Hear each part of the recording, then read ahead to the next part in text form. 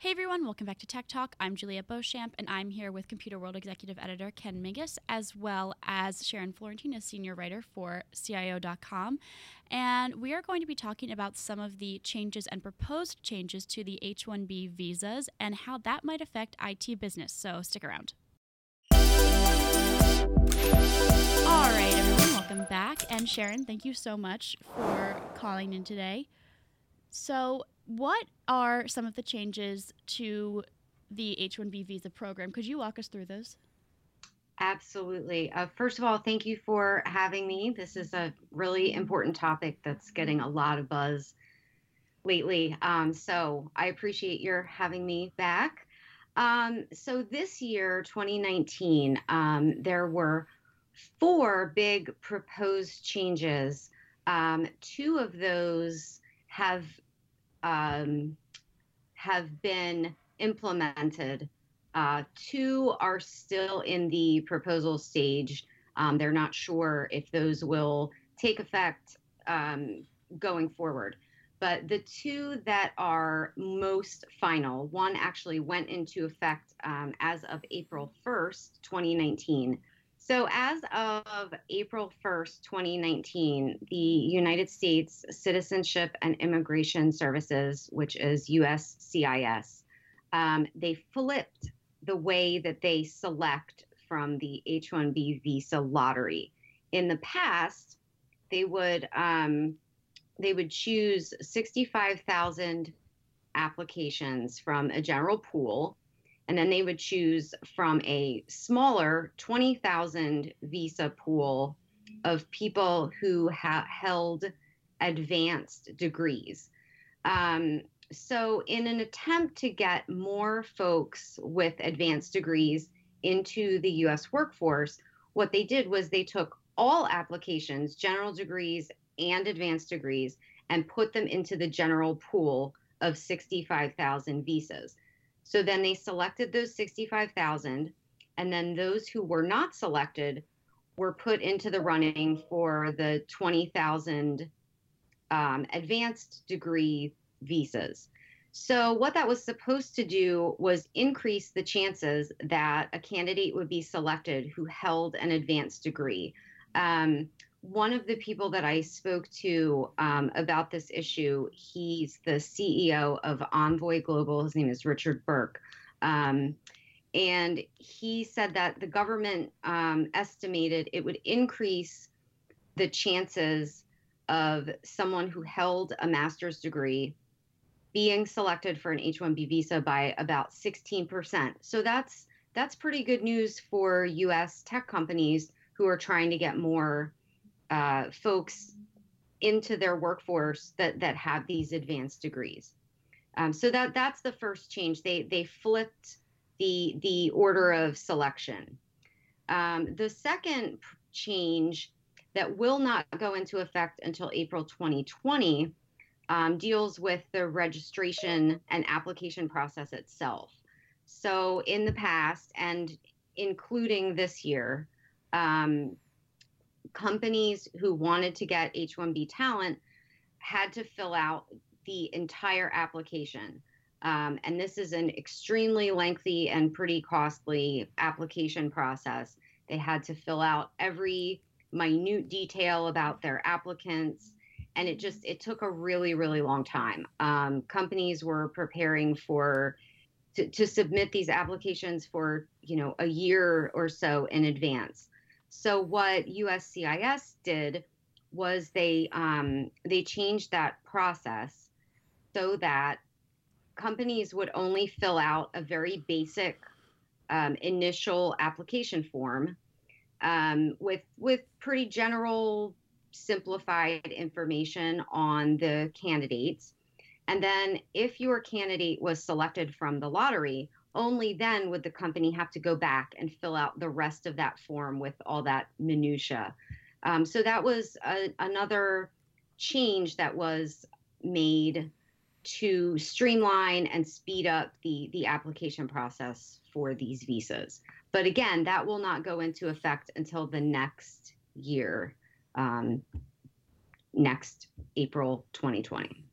Sharon, I'm curious. One of the things about the H-1B visa program that's made it so controversial for years or even decades now is this idea that companies could use it to bring in workers from other countries, basically displacing U.S. workers. And I wonder if the first change that you mentioned that's already gone into effect about changing the level of the degree that where they are in the pool, is that designed to basically lift the I guess, education level of people who are getting these jobs so that lower skilled workers in the U.S. might not be as displaced as they have been in the past? I just wondered if that was if there's a connection or a correlation there that we know about. That's a really great question. And it's entirely possible. Right. One of the things that Richard Burke and I were speaking about on this issue was that very change was not very well received by some of the large IT consulting firms like Infosys or Tata, who that's kind of their bailiwick. They bring in a lot of lower level, entry level tech talent from India and China. And so that change was not very well received by some of those larger companies for that reason, because they're not, the talent that's receiving the visas has the higher education level, and so they're not able to place as many people. Right. I understand. And it does make sense. I mean, I know that these companies have said for years that, like, oh, we're not trying to displace workers and we just can't find the skills here. And of course, that's an argument that's been met with a lot of skepticism from IT workers in the U.S. who are like, wait a minute, we could do this job, but, we're getting frozen out here. And it's interesting, too, the second change, the one that's going into effect next year, it also sounds like it's a kind of process that might open up the visa program to companies that may not have the ability to do all the detailed form filling out ahead of time, so they can get their dibs in for a visa slot, but without having to fill out and do all that work beforehand until they know that they've actually got somebody or they've got a slot that they can fill. Right, exactly. One of the other people that I spoke to when I was writing about this, Penny Bradshaw, who is an immigration attorney and has been doing this work for something like 35 years, she made that exact point, that it's a whole lot of work, and often companies will hire immigration attorneys and legal firms like hers to complete those applications and help them through the process. And it's very expensive for each application. It's thousands of dollars on top of the fees that you pay to the government. So yeah, it's definitely going to help. That's interesting. It seems like even if there's perhaps some pushback about the different preference for advanced degrees, there's still plenty of reasons that businesses can benefit from this new law. It can make things a lot easier for them. Mm-hmm. Yeah. And so one thing I did want to point out, that the 65,000 general pool and the 20,000 master's pool, that's been in that number, that 80,000, 85,000 number for H-1B visas has really only been in effect since, I believe, the last 10 years or so. Back in the late 90s and early 2000s, the cap was much, much higher. It was almost 200,000 visas were awarded each year. And so that cap has absolutely been lowered over the last decade or two, again, in an attempt to leave these positions open for American workers. So it's interesting that there's still that pressure. And I would add that I'm not going to add anything because I just lost it. Let's just cut Well, that. Never mind. I actually have a question related to that because, we've talked about the Okay. cap, and I know that there have been times that it has artificially gone up and then it's been brought back down, and now it's at the 85,000 level. Usually, year in and year out, the visa process starts, I guess, April 1st, and then very quickly, the visa slots are all claimed because there's like this gold rush mentality by companies. Do you have any updates on how things have gone this year? Has that been the case this year in terms of the slots being filled, as far as we know? It absolutely has. For the last 5 years, since 2014, all of the general cap slots have filled within 5 days, and this year is no exception. They filled all 65,000 by April 5th, and they're now saying they believe they've got enough master's degree holders to fill the 20,000 slot master's cap as well. Okay, so if you were looking for an H-1B visa slot this year, you're out of luck. Yeah. Yeah, try again next year. Yeah. Yeah. Now, Sharon, you've talked about some of the changes that have either already gone into effect or will go into effect next year, but there's also some proposed changes regarding the H-1B visa process and the program. So could you please touch on those as well? Absolutely. So these are a lot more controversial, and they seem to be very much at odds with the first two proposed changes, which were supposed to make it easier and faster for IT companies. The first one involves removing the ability for H-1B visa applicants and those who receive the visas to bring their spouses and families here to the U.S. And, if you're someone who is working internationally, you've got a wife and maybe kids, and you're trying to make a better life for your family, you receive this visa to come here and work, but you can't bring your family here, then you've got a very, very difficult decision to make. And I would guess that a lot of folks would choose their family for very good reasons. You don't want to be that far away from your wife, your kids, your husband, your partner. It doesn't fit. So that's the first one. The second proposed change is under the second Bush and then the Obama administration, there was a rule put in place that H-1B visa holders could extend their stay here for an additional 12, 24, or 36 months. And there's a proposal currently out there that would eliminate that ability to extend the visa. And again, that's kind of at odds with, helping U.S. businesses bring talent here and keep them. If you can't extend that visa past 12 months, then, your talent is going to be here and then it's going to be gone. And you're going to be left in the same position with, vacant roles and an inability to grow and to innovate. So those are the two biggest ones.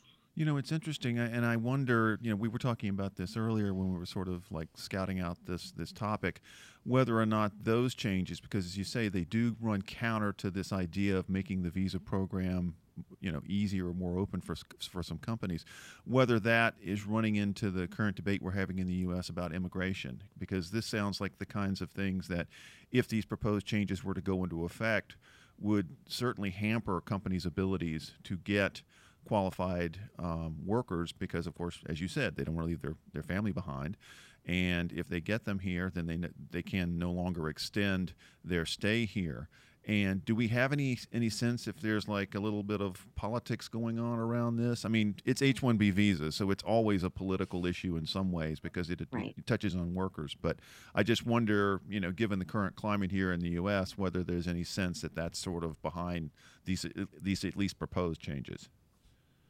I 100% believe that there is. And some folks that I've spoken to on background for this also absolutely believe that that's the case.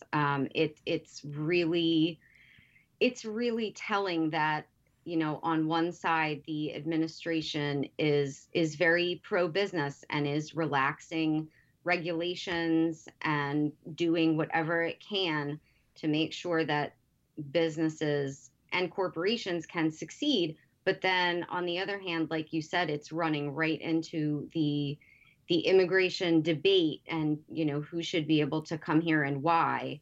And yeah, I definitely believe there is a lot of political infighting going on around this issue. Now, I'm just curious how since these are changes from previous administrations, I'm curious how you think in the future this will play out, or maybe how businesses are going to respond to those proposed changes. Well, we've already seen in some cases that talent is going to more immigration friendly countries like Canada, where they're much more welcoming and open to foreign national talent coming and working there. There are other kinds of visas that they can use. For instance, if they hire talent in another country and then they can transfer that person to a location in the U.S. After they've been employed with the company for a certain amount of time. So perhaps they'd hire someone in a European country, have them work in that location for a year, and then transfer them to San Jose or New York City or another location. And so that's a way that companies are getting around this issue and still getting the talent in the door. Another way that they're trying to get people here and to stay here is a lot of companies, as soon as they receive the H-1B visa and that person comes to work for them, they start the process of applying for and getting green cards so they can be permanent residents. And, they'll help with immigration issues. They'll reimburse or pay for legal fees that may be involved in that process. So there are ways that companies are addressing this, either to tackle it head on or to use other means to kind of go around it. Yeah, absolutely. And I mean, it would make sense for certainly some businesses, in order to retain that talent past the 12 months, would be to assist in their workers in some sort of path to permanent residency. Mm-hmm.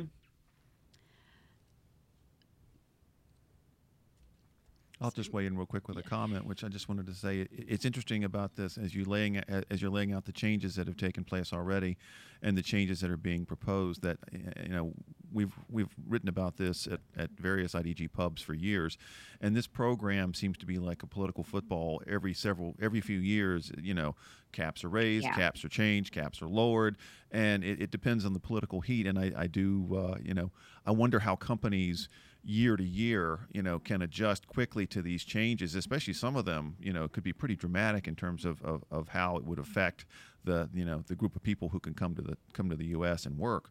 And it just surprises me in some ways that there's not consistency through the years across administrations, because this is obviously one place for companies to get, it's a pool of talent that they say they need. And, it's just interesting that it gets sort of tweaked almost every year, and these are some pretty big tweaks as you've laid out. Yeah, absolutely. And to follow on from that, it's interesting that companies are still fighting over these issues when there are also other steps they could take within the U.S. to also bring in more talent from U.S. born and U.S. based talent. And I've blogged about this a number of times. You can, start partnerships with universities to kind of funnel talent right from computer science programs. You can look at boot camps where people are either job changing or women are returning from maternity leave and getting new skills. You can maybe work with different universities or programs than you have worked with in the past. Not everyone at your company has to graduate from Stanford or MIT, that kind of thing. So there are huge pools of untapped talent in the US that companies could also be going after, that they're also not chasing. Yeah, that's a good point. That is a good point. Yeah. Thank you so much, Sharon, for calling in. It's a really interesting topic. It's obviously a huge hot topic, and it'll be also interesting to just see how this continues to play out. If these, if the two proposed changes, what happens with them, and as you've already said, all of the H-1B visas, the changes that went into effect April 1, all of those are already gone. So, yep. Yeah. Thank you so much. Thank you so much for having me. It was great. Thanks, Sharon, for the update. I should mention real quick too that there will be a if you want to weigh in on this this topic, that we're doing a Twitter chat on May 16th at noon Eastern Time. #IDG Tech Talk. So if you want to weigh in, be sure to pop on the Twitter and give us your thoughts. Yep, I will be moderating that as well. Awesome. Great. Thank you all for watching this episode of Tech Talk. If you like this video, be sure to give it a thumbs up and subscribe to our channel. And let us know in the comments your thoughts about these changes and how you think that this might affect business. And again, be sure to chime in on that Twitter talk as well on May 16th. Thank you so much, and we'll see you next time.